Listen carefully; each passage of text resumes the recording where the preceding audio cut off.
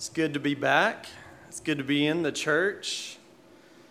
I know I was talking to John, we're still at our church, we're still trying to figure out how all of this is going to happen, how we get back to doing what we do in the church. It's good to be here. The last time, can y'all hear me okay? The last time I spoke, I was actually at my dining room table speaking into a computer screen doing my sermon, and it was really tough trying to tell a joke, even writing a joke in the sermon, and then you hear silence. But I know there's somebody out there right now that's saying, well, we heard you before, the jokes aren't that good. So at least we got, it's good to be in here. This morning I bring to you a message of encouragement. I think everybody can agree right now it's good to be encouraged today. Everything always seems so negative that we hear right now that's going on in the world, and it's just good to be encouraged. And this morning I just want to bring to you a message of encouragement. So will you please join me in prayer? Dear Heavenly Father, we just welcome you into this sanctuary this morning, God. We just pray that you open up our hearts, God, that you open up our ears, and that we just may experience you with this short time that we have together here this morning, God. Help change us through this short time. Speak to us through this message, God. Hide me behind your cross. Let them be your words and not mine. In your name we pray. Amen. All right, amen. All right, I told you I was going to encourage you today, and like I said, we need some encouragement right now. There is no doubt that we were living in some uncertain times right now in the world. We have some crazy decisions. Every day it almost seems like a questioning decision. Do I wear a mask? Do I not wear a mask? Do I send my kids to school? Do I keep them at home? Who would have thought that the easiest decision we have to make every day is to choose what we're going to have for dinner? That used to be an argument with the wife, or, that conversation would go on forever. But that seems like that's getting to be an easy decision to make. I joke about that, but the last time I spoke to you was from that dining room table in isolation. I hope you valued that time just a couple of months ago and as much as I did. During that time, we were able, and I really think that God was telling us to wake up and to take an inventory of our house. I was able to identify some things that I was really putting in front of God, some things that I was putting in front of this relationship, that how busy we had really gotten. And it was nice that for once in my life I could stop and sit down and be with my family and really evaluate everything that was going on. It's good to realize that, because here we are back in the church today. We are gathered here today. We are back in the world, and it seems even crazier than it was before we went into isolation. And it seems like we're just getting started. You watch the news, and one channel says one thing, and then the next channel says the opposite. Everything is a conspiracy theory. There's hate, there's division, and there's no trust in the world right now. I titled this sermon, Back to Basics.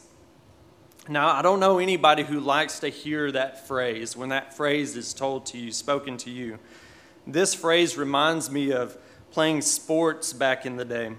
This phrase was never yelled at us when we were at the top of our game, when we were doing everything right. This was one of the worst things to hear as a football player. We're going back to the fundamentals. We're going to do tackling drills, blocking drills. We're going to run the same play over and over. We're going to practice it until you get it right. Going back to basics usually meant that we had stunk it up the game before. Obviously, we had played so bad that the coaches thought, wow, these guys look confused. They look like they don't know what they're doing. They look like they have forgotten everything that we've taught them. I think we are entering a time where we need to get back to basics as being a church, being the church. As a church, I think we can no longer rely on our tradition. Everything is changing. And this is what I mean by that. When tradition is told, when it is spoken and not practiced, that's when you have to go back to basics. It's the same as a football team from a school with a strong winning tradition. When everything that went into building that winning tradition gets lost, all the values, all the fundamentals ignored, tradition is no more. When tradition is talked about and not practiced, it's not tradition anymore. It's no longer being passed from generation to generation. That's what tradition is. It's being passed along. That would be like you telling me you have a good football team just because you have a state title on your town's water tower from the 80s. I don't think I could trust you that your team's that good. Tradition cannot be told, it must be practiced. I love to look around churches, going to different churches, and you see the stained glass windows, you see the sanctuaries, the kitchen, the Sunday school classrooms. It's always kind of cool to do a little tour of a church every time you're there. And just to think that brick by brick, people came together with their money, their time to build a place to worship God in. You know, I just think about, if you think about this church, go back and just think how those people felt the first day those doors were open, that they got to come in and worship God. Everything that, all their dreams and hope was coming true that morning, that they had a place to worship God. I think about that. In these uncertain times, it's good to go back to basics. It's good to remember that we belong to an awesome and powerful God. Would you please, and this is going to be our scripture today, turn to Exodus chapter 3. And we're going to be in verses 11 through 14.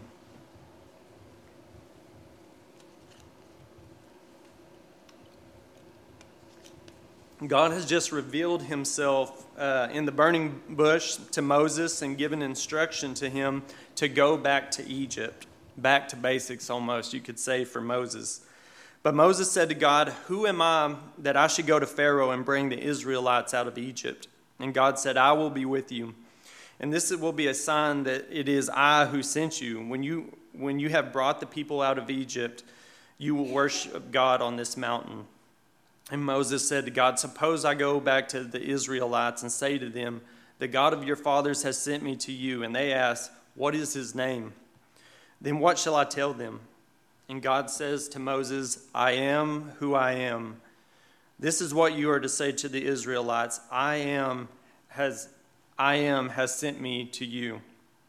I am who I am."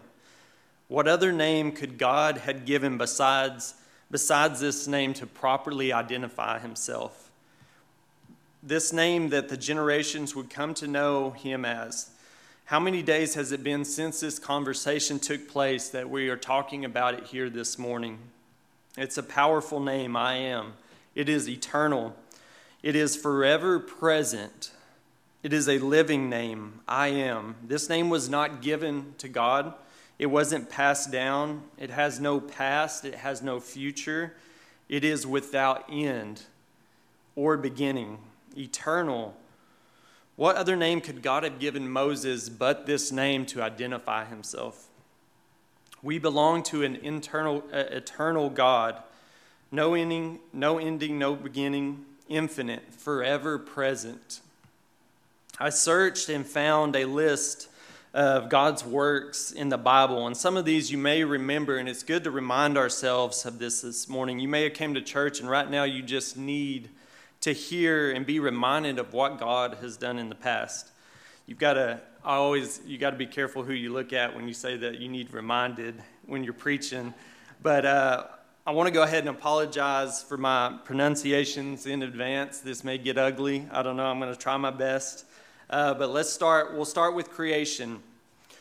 Creation, we have Enoch's translation, the flood, confusion of the tongues at Babel, Sodomites blinded, cities of Sodom and Gomorrah destroyed, Lot's wife turned into a pillar of salt, a donkey speaking in a human voice, the burning bush, Moses' rod changed into a serpent, Moses' hand made leprous, Aaron's rod changed into a serpent, the river turned to blood, frogs, lice, flies, murrain, boils, hail, locusts, darkness, firstborn destroyed in Egypt, pillar of cloud and fire, crossing the Red Sea, bitter waters sweetened, manna sent from heaven, water from the rock, Amalek defeated, strange fire on Aaron's sacrifice, Nadab and Abihu destroyed, Israel's judgment by fire, Miriam's leprosy, Korah and his gang destroyed by unnatural means, murmurers destroyed by a ravaging plague, Aaron's rod blossoms, water from the rock in Kadesh, brazen serpent healed many bitten by fiery serpents, Jordan supernaturally divided, the fall of Jericho, dew on Gideon's fleece, sun and the moon stood still, angel and flame, lion slain by Samson, 30 Philistines killed by Samson, water from a hollow place in Lehi, city gates carried away by Samson, Dagon's house pulled down by Samson, Dagon's fall before the ark, men of Beth Shemesh destroyed, thunder and rain in harvest time, Uzzah's mysterious death, Jeroboam's hand withered and restored, rending the altar in Bethel, drought ordered by Elijah, Elijah fed by ravens, widow's oil and meal supernaturally increased, widow's son raised from the dead, sacrifice consumed by fire, rain in an answer to prayer, captains destroyed by Elijah's command of fire from heaven, Jordan divided by Elijah's mantle, Elijah translated to heaven in a chariot of fire, Jordan divided by Elijah and by Elisha with Elijah's mantle. Waters of Jericho healed. Young mockers of Elisha torn to pieces by bears. Waters supernaturally supplied for Josaphat. Widows supernaturally multiplied. Shunammite raised from the dead. Poison pottage made harmless. Hundreds fed with 20 loaves of bread. Naaman cured of leprosy. Gehazi struck with leprosy. Axe head floats in a river. Ben-Hadad's plans revealed. Syrian army defeated. Resurrection by touch with Elijah's bones. Sennacherib's army destroyed by an angel. Hezekiah healed. Shadow returned to a sundial. Uzziah afflicted with leprosy. 3 men delivered from a fiery furnace. Daniel delivered from the lion's den. Preservation of Jonah in the belly of the fish for 3 days. Water made into wine by Jesus. Son of a nobleman healed. Christ passed unseen through a crowd in Nazareth. A demon-possessed healed in a synagogue. Peter's mother-in-law was healed. A draught of fish caught in a lake. Leper cleansed in Capernaum. Paralytic healed. Impotent man healed. Withered hand restored. Centurion's servant cured of palsy. Widow's son raised in Nain. Demon-possessed man healed in Galilee. Tempest stilled in the lake. 2 men possessed cured. Jairus' daughter raised from the dead. Woman of the issue with an issue of blood healed. Blind man cured. Demon cast out of Capernaum. 5,000 supernaturally fed. Walking on the sea by Jesus. Syro-Phoenician daughter healed. 4,000 supernaturally fed. Transfiguration of Christ on the mountaintop. Tribute money supernaturally provided. A deaf man healed. A blind man healed. Devil casted out of a boy. Miracles by the 70. 10 lepers cleansed. Jesus passed unseen through a crowd in the temple. Man born blind healed. Lazarus raised from the dead. Woman of infirmity cured. Man with dropsy cured. 2 blind men cured in Jericho. A fig tree was cursed and withered away. Malchus' ears healed. 2nd draught of fish is caught. Resurrection of the Christ. Christ appears to Mary. Christ appears to the other women. Christ appears to 2 disciples. Christ appears to Peter. Christ's appearance to the 10 apostles.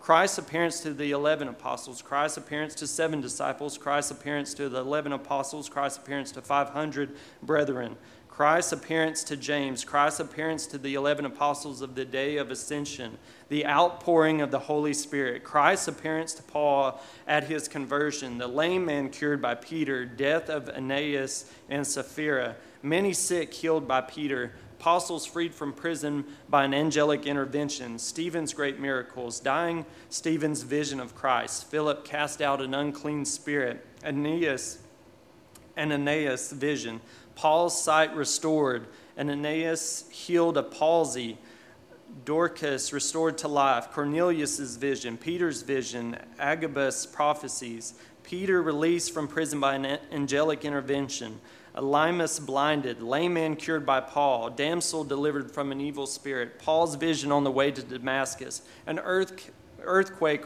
released Paul and Silas, gift of the tongues, special miracles by Paul, evil overpowered Sceva's 7 sons, evil spirit overpowered Sceva's 7 sons, Eutychus restored to life, Paul's unharmed by viper bite, Publius' father healed, John's vision on Patmos, innumerable miracles of Christ that were never even recorded by the apostles.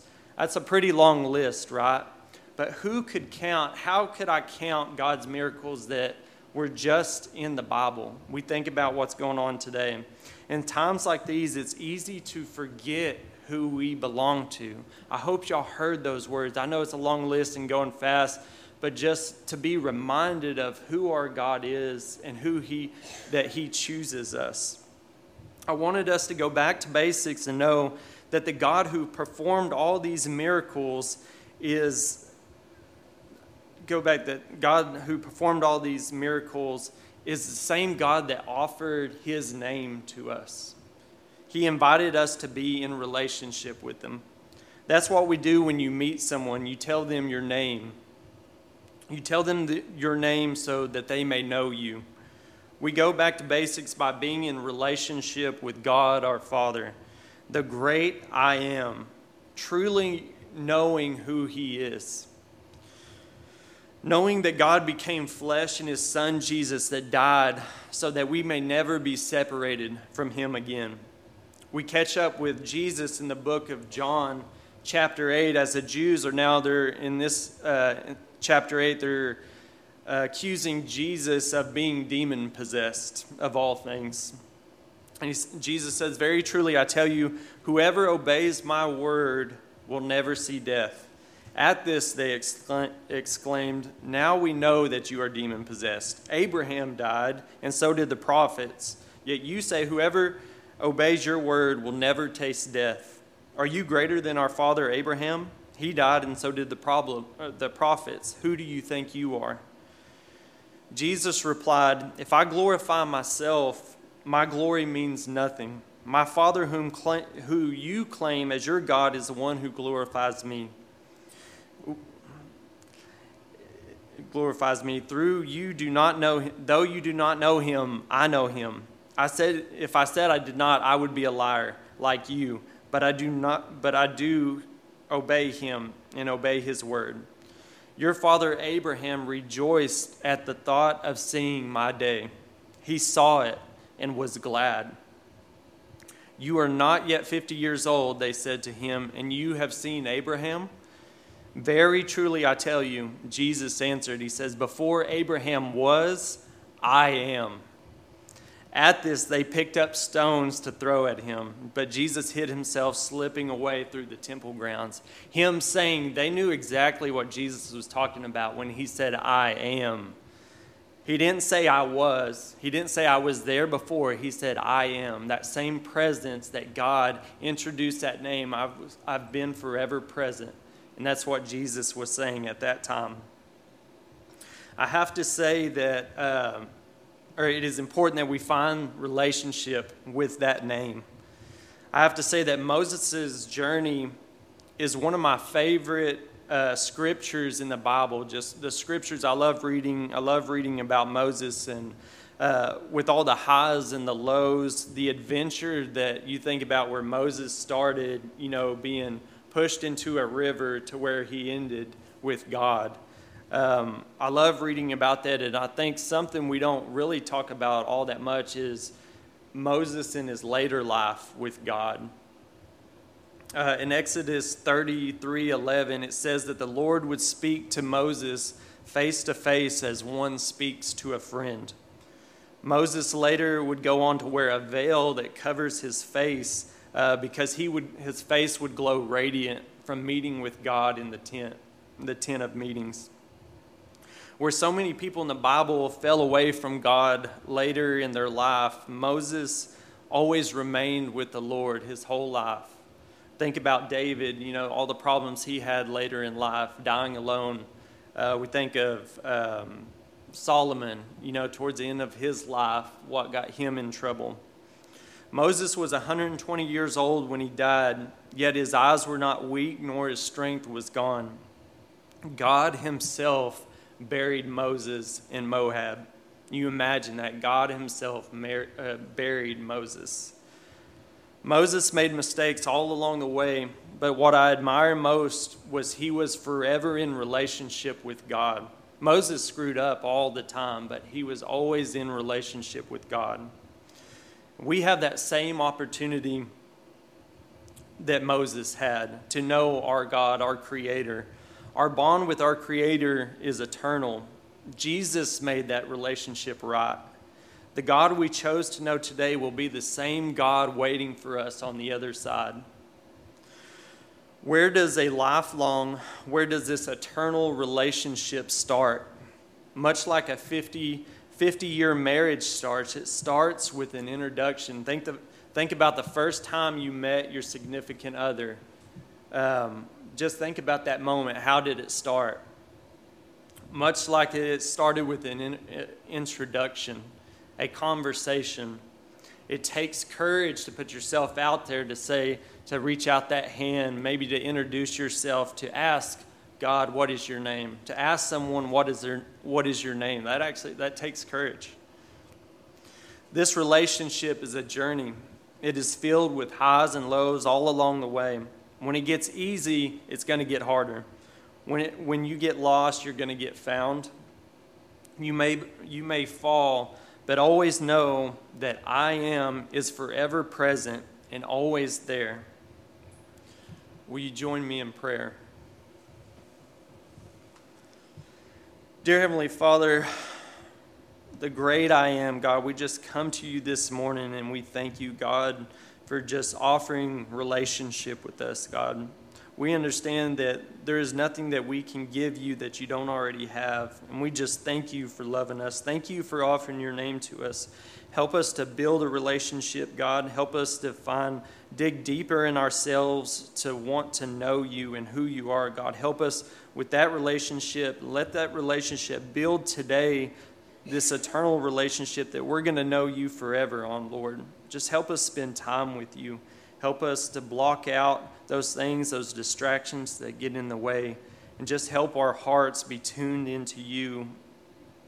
God, we love you very much. Thank you for loving us. In Jesus' name we pray. Amen.